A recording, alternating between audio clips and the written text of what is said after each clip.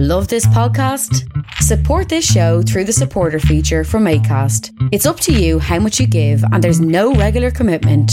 Just hit the link in the show description to support now.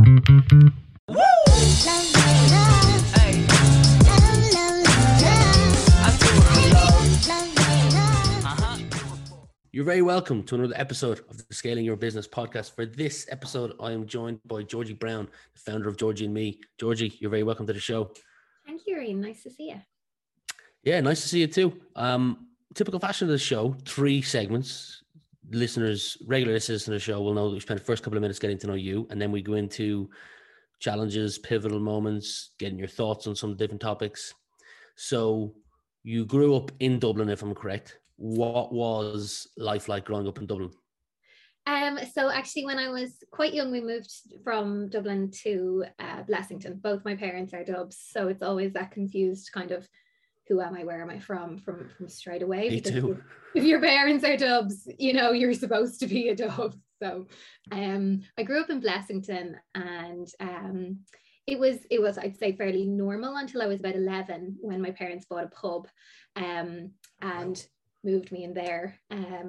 So a year later they bought a hotel and moved me in there. So I was in Kildare from the time I was 11, living in a kind of a business slash home. So interesting childhood. Didn't have like a kitchen or a sitting room, like there was a lounge with some people having pints and I'd be sitting at the bar doing my homework. So that's probably been part of my development as a human, probably a little bit of an unusual childhood. Wow, that's pretty interesting. So you're somewhat forced to be an extrovert then, in a sense. Yeah, and I'm definitely an introvert, you know, and I do public speaking now and things like that. And people are like, "Oh, Georgie, you're so outgoing." I'm like, honestly, I'm very happy by myself or by the sea in a really quiet environment.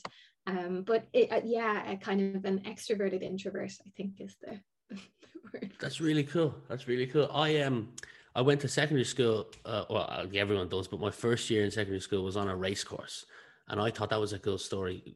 Our school wasn't built, Ratoath College, so they used Fairyhouse Racecourse as the school. So like your English class was like a private suite, your French class was like the bar, the PE was running a lap of the racecourse, which was 1.8 miles. And at 13 years old, I did not enjoy doing that. And I thought that was a cool story, but doing your homework at a bar and living in a hotel and restaurant, that's pretty, or pub, that's pretty cool, that is. Yeah. So you don't get much. It was funny. I think I was telling somebody recently that I was put on PAYE when I was 12. So it's the youngest person I know that like was actually an employee when they were basically a child. When your family owned the business, it's legal to put you on the books. So like my weekends, I kind of became addicted to working and earning money and customer service really early on. You know, it was like, I think it was about 7, my parents owned an Abracadabra franchise, and that was their second business. So they were kind of new, finding their feet in the entrepreneurial world. But I was learning, like, if I'm nice to those people, they'll give me a tip. And like, I was a child. So I learned that at such a young age. I know you've talked about your parents and all the things they've owned. You just touched on a hotel, a pub, an Abracadabra franchise. But people can usually point to a number of people that have had a positive impact on their early years that has helped them become or turn into the person they've become today.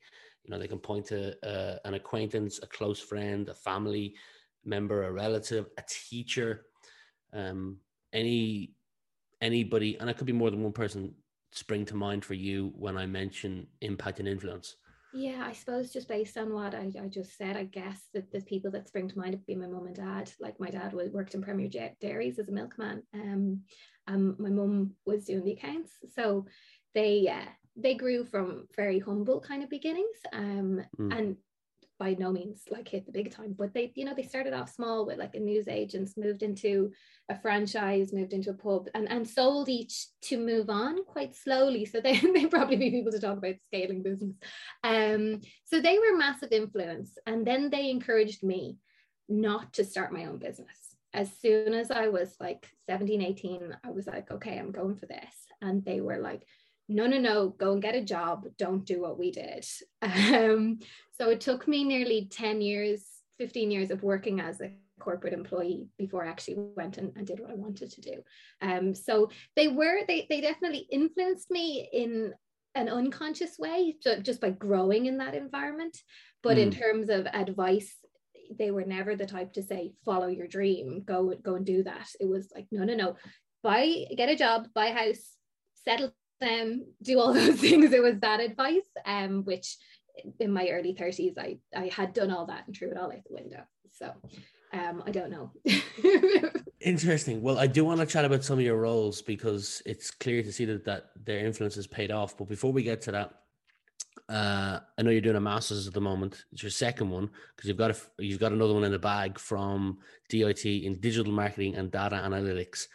What had you choose that, or what influenced you to decide to go on to complete that master's? I felt a little bit like I didn't have enough skills or something. I was missing something. So I looked into it then. And yeah, I decided what would stand to me as an entrepreneur if I actually do go and leave my job and become self-employed. And I thought that digital marketing would be a really nice add-on to sales, as just to give a fuller picture. So yeah, I had this other funny thing that I did when I was 29. I wrote a list of 30 things that I wanted to do before I was 30. So I wouldn't advise anyone to do this. It was a really, really stupid idea. So I wrote the list and it had a whole range of things. And I was like, what would I like to achieve? Now, being a woman, hitting 30, no kids, not married, like, okay, so we put this kind of pressure on ourselves, or maybe a human, not just a woman, it's like, oh, this landmark is coming. What have I done? So I wrote a list and I wrote down all the things I was afraid of.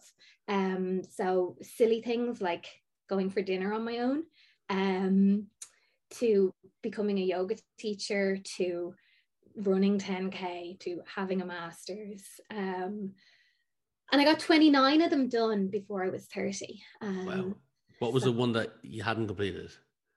I wanted to learn how to drive a motorbike and I still haven't done it, but I think I'm going to do it. Like, I think it'll be in 2021. So that's pretty badass. Yeah, my dad has a motorbike. And it's always cool, but it's not as cool when you're sitting on the back compared to sitting on the front driving it. Yeah. Can you ride a motorbike? No, I cannot. I can just drive a car.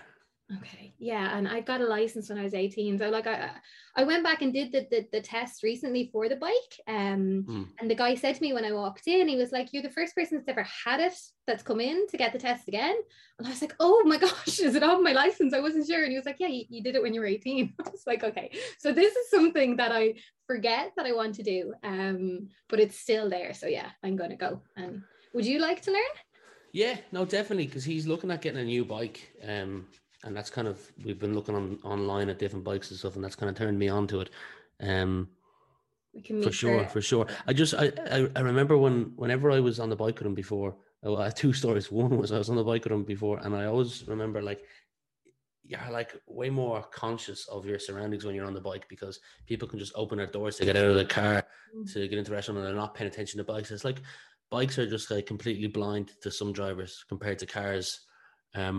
And I always get nervous when I see them drive up in between two cars on a lane to get to the red light, because I'm like, any one of these cars could just like try shift into the next lane and they're not paying attention to the bike.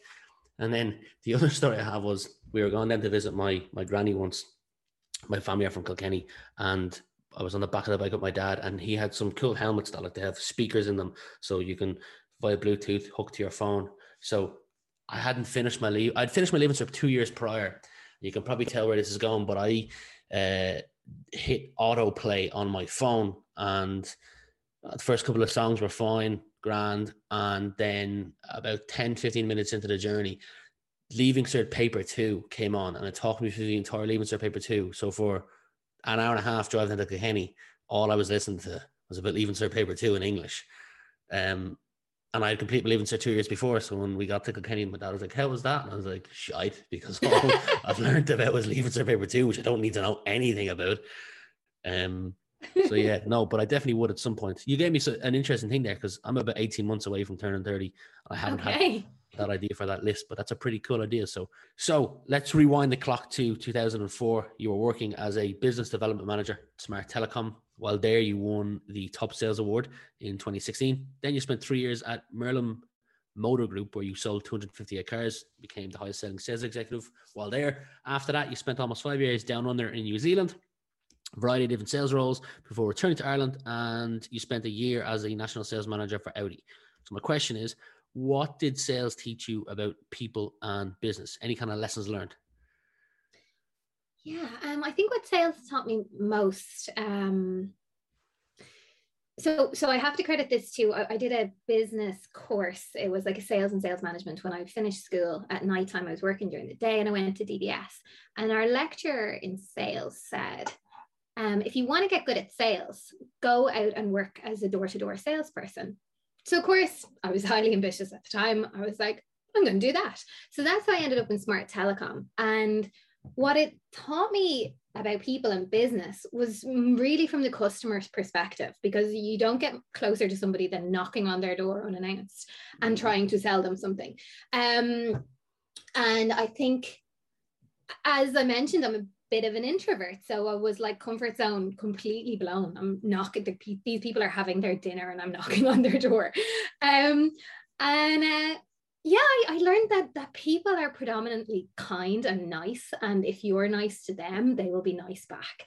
And I've heard some of your previous podcasts about Greg that was on, who I've met through the entrepreneurial circuit, and he said, like, just ask, because if you are a nice and a good and a kind person, and you're not kind of taking the mick, then people will generally respond well. And I really learned that. Yes, there's people out there that won't be nice, but there's probably something going on for them, because I think people want to help. And I learned how to ask questions. So I learned, I guess, more about myself than others, to try to see people in their best light. I think it's the only way that we can get through this life.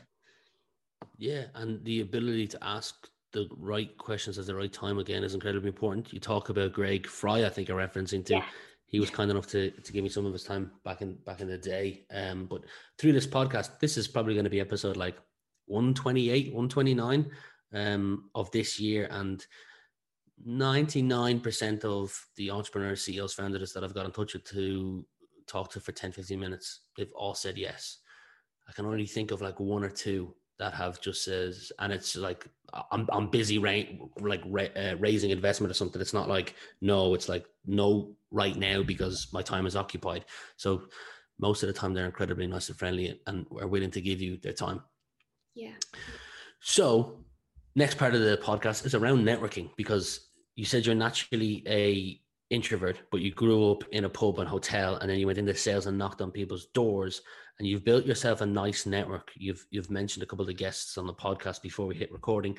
How important do you think networking is in your journey as a business owner to continue to grow, so you can tap in for referrals or introductions or just win clients?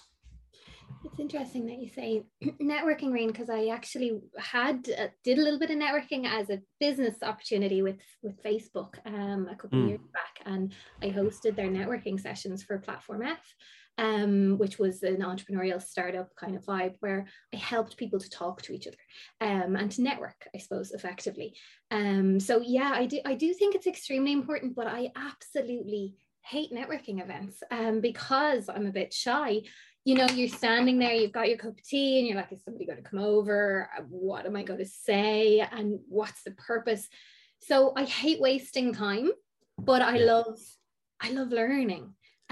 So that's why I hosted those sessions. And it was, I suppose, the secret sauce with that was everyone had one question to ask the person that they met. And I divided people up into different groups and got them to ask a stranger to solve their biggest business problem. The stranger had a minute to learn about the business and 3 minutes to respond. And people came to me afterwards and they had such good experiences that some of their, you know, they maybe got their hands on a developer that they really needed, or, you know, something that they didn't expect to get from a stranger. And it was like mind-blowing for people. So yeah, I love it on my own kind of terms. I don't like being put into a room and being, you know, just go flee, talk to strangers. If there's a purpose, if I can find a purpose without coming across really cheesy and asking people strategic questions. So yeah, I think it's important to get to know people, to keep those people close, especially in this crazy online world that we're living in. If we can maintain our network, it's vital. Absolutely agreed. I don't think the podcast is aired yet, but it's with Alan Coleman from Sweeper, so it will be aired by the time this is out. He sold his first business for 65 million, if I'm not mistaken. And I spoke to him about networking as well. And one of the things he said was like, he has not a dislike for it, but he doesn't enjoy it as well, because you're going into a room and everyone can play at the scenario. But what he thinks is a potential opportunity for someone to like be able to match people up, to chat for those 3 or 4 minutes, to kind of discover something about a stranger and see if it's worth continuing the conversation. But maybe even he thinks taking it a step further, and like the host has a look at who's coming and goes, you know, this person should be talking to this person, this person should be talking to this person, and then doing these kind of like talk for 5 minutes and move, talk for 5 minutes and move, so you're matched up with someone who the host thinks you'll get value from. But that was exactly what I did over in London. So yeah, absolutely. And it was through an app, and we got people's backgrounds, and it was all facilitated in that way. So it's amazing. I love hearing about people that have had the same ideas. I used to wonder, like, how did somebody steal my idea? And it's like, so many people get these great ideas because if he's a similar kind of person and he's a bit introverted and he doesn't like wasting time, I guess maybe everybody doesn't like wasting time. So probably tons of people have had that very idea. You executed on it though. He just mentioned it as an idea. You actually did it. I did. I didn't build the app. I got the plans. I went through 90% of the process, and that's a problem I need to look at myself. But I never launched it. But I did build it, and I did test it. Yeah. So you're doing another master's at the moment while having your own business, Georgie and Me. So can you take 30 seconds to kind of tell us about your business and what it is for those who are not familiar with it?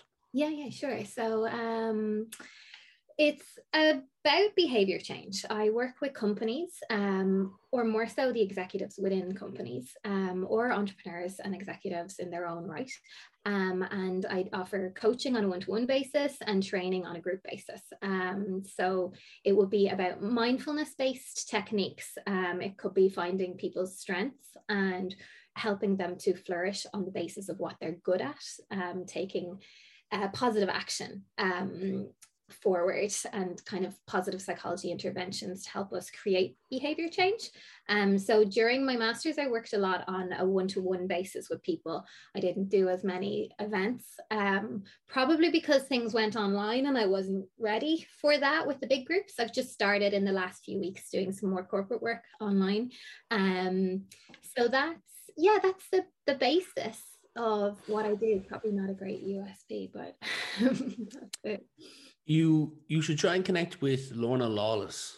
She's been on the podcast probably 3 months ago, but she's part of the Wimp to Warrior program for like John Kavanagh.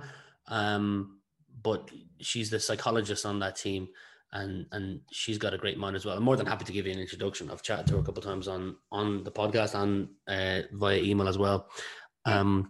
I'll leave links to your site and your LinkedIn below. I know your site has a blog as well that I read a number of the blogs on. So those, whether you're watching or listening to this, will be in the description field below.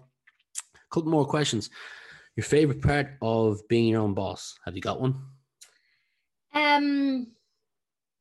You know, I've struggled during the lockdown, I think, with the isolation side of things, or the virtual world. So I would have said prior to the pandemic that it was about the freedom, being able to, you know, have my morning routine and have my evening routine and be quite flexible. And I was working with a lot of consultants and different people back then, but my favorite part of being my own boss at the moment, I'm I'm not quite sure. I'm not quite sure the answer to that question, Reen. To be honest with you, it's something that I've been struggling with, and I'm really looking forward to getting back into in-person meetings and in-person training, as I'm sure a lot of people are. Me too. So yeah, my favorite part was the connection that I felt with people and doing the work. It's wonderful and great that we can connect online. Zoom is a great tool. It doesn't replace human connection. And if positive psychologist giving you the negative. So if I flip it that way, that's what I miss the most, and I'm looking forward to getting back into human connection. I was thinking of this the other day. There's a conference that I attend 3 times a year. And it's over in the States, and they did it virtual for the last probably 18 months. And it was never the same. After the 2 days, I logged off and I was sitting in this room and I was like, well, that's the end. That's mad.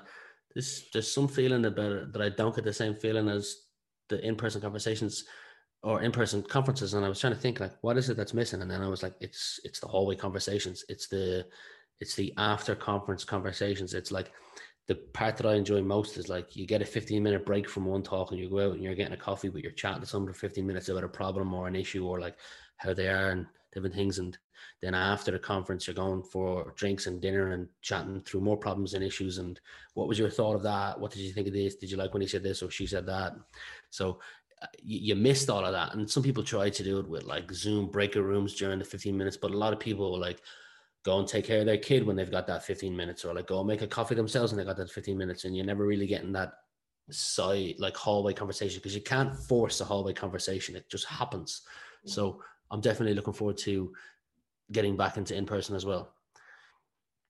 A couple more questions, actually 2 more. One is, if I gave you the decision-making power to add 1 mandatory subject to the secondary school curriculum, what would it be and why? It's probably, this is going to be a typical answer from a kind of a mindset mindfulness teacher. Yeah, so I'd say meditation. And as I say that, there's something else that's coming to mind. I know some of the Steiner schools, they have a module called clowning, where kids are taught in primary school how to get up and go on stage and be a clown, and they laugh at themselves. And do you know, I might add that actually. I mean, I'd like everyone to learn meditation, but I think there's a lot of people like saying that out loud. And I'm going to Google that. That's pretty interesting.